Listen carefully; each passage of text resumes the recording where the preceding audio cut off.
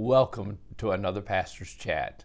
Well, we're in Romans chapter 5, and today we're going to be looking at verses 5 through 8. And so let me read these verses as we talk about the benefits, blessings that we have from the justification, the righteousness of God that is imputed to us, that gives us a holy and a right standing before God. Verse 5, now hope does not disappoint, because the love of God has been poured out in our hearts by the Holy Spirit who was given to us.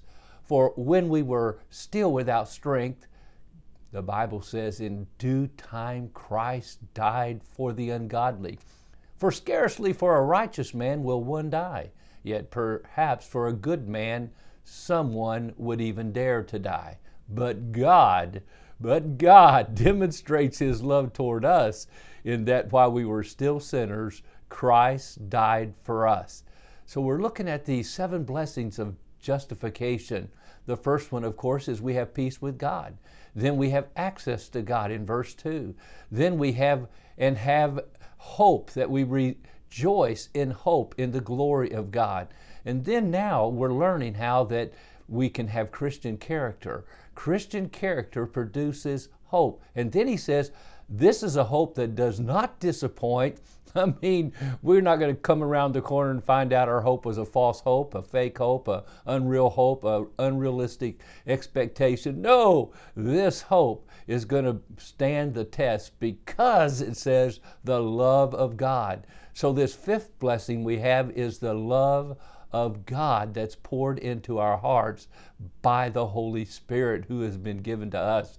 Now, here's what I see taking place in this passage of Scripture as we become a follower of Jesus Christ, and our life is being transformed because of this peace we have that we didn't have before, this hope we have, this access. We can pray, we can come into God's presence, and then all of a sudden we're hit by some trial or tribulation or persecution, and then we have to respond. Now, when we do have God Himself living in us, and the love of God is being poured into our hearts by the Holy Spirit, we can respond to the offense or to the pain or to the hurt or to the person who has become our enemy. We can respond with love. The Bible says we're to love our enemies. The Bible says we're to pray for those who hurt us. The Bible says we're going to bless those who curse us. Now that's almost impossible, humanly speaking. How do we do that? It's because something new is within us, and that is the love of God. As human beings, we don't have that kind of love. It's called agape love.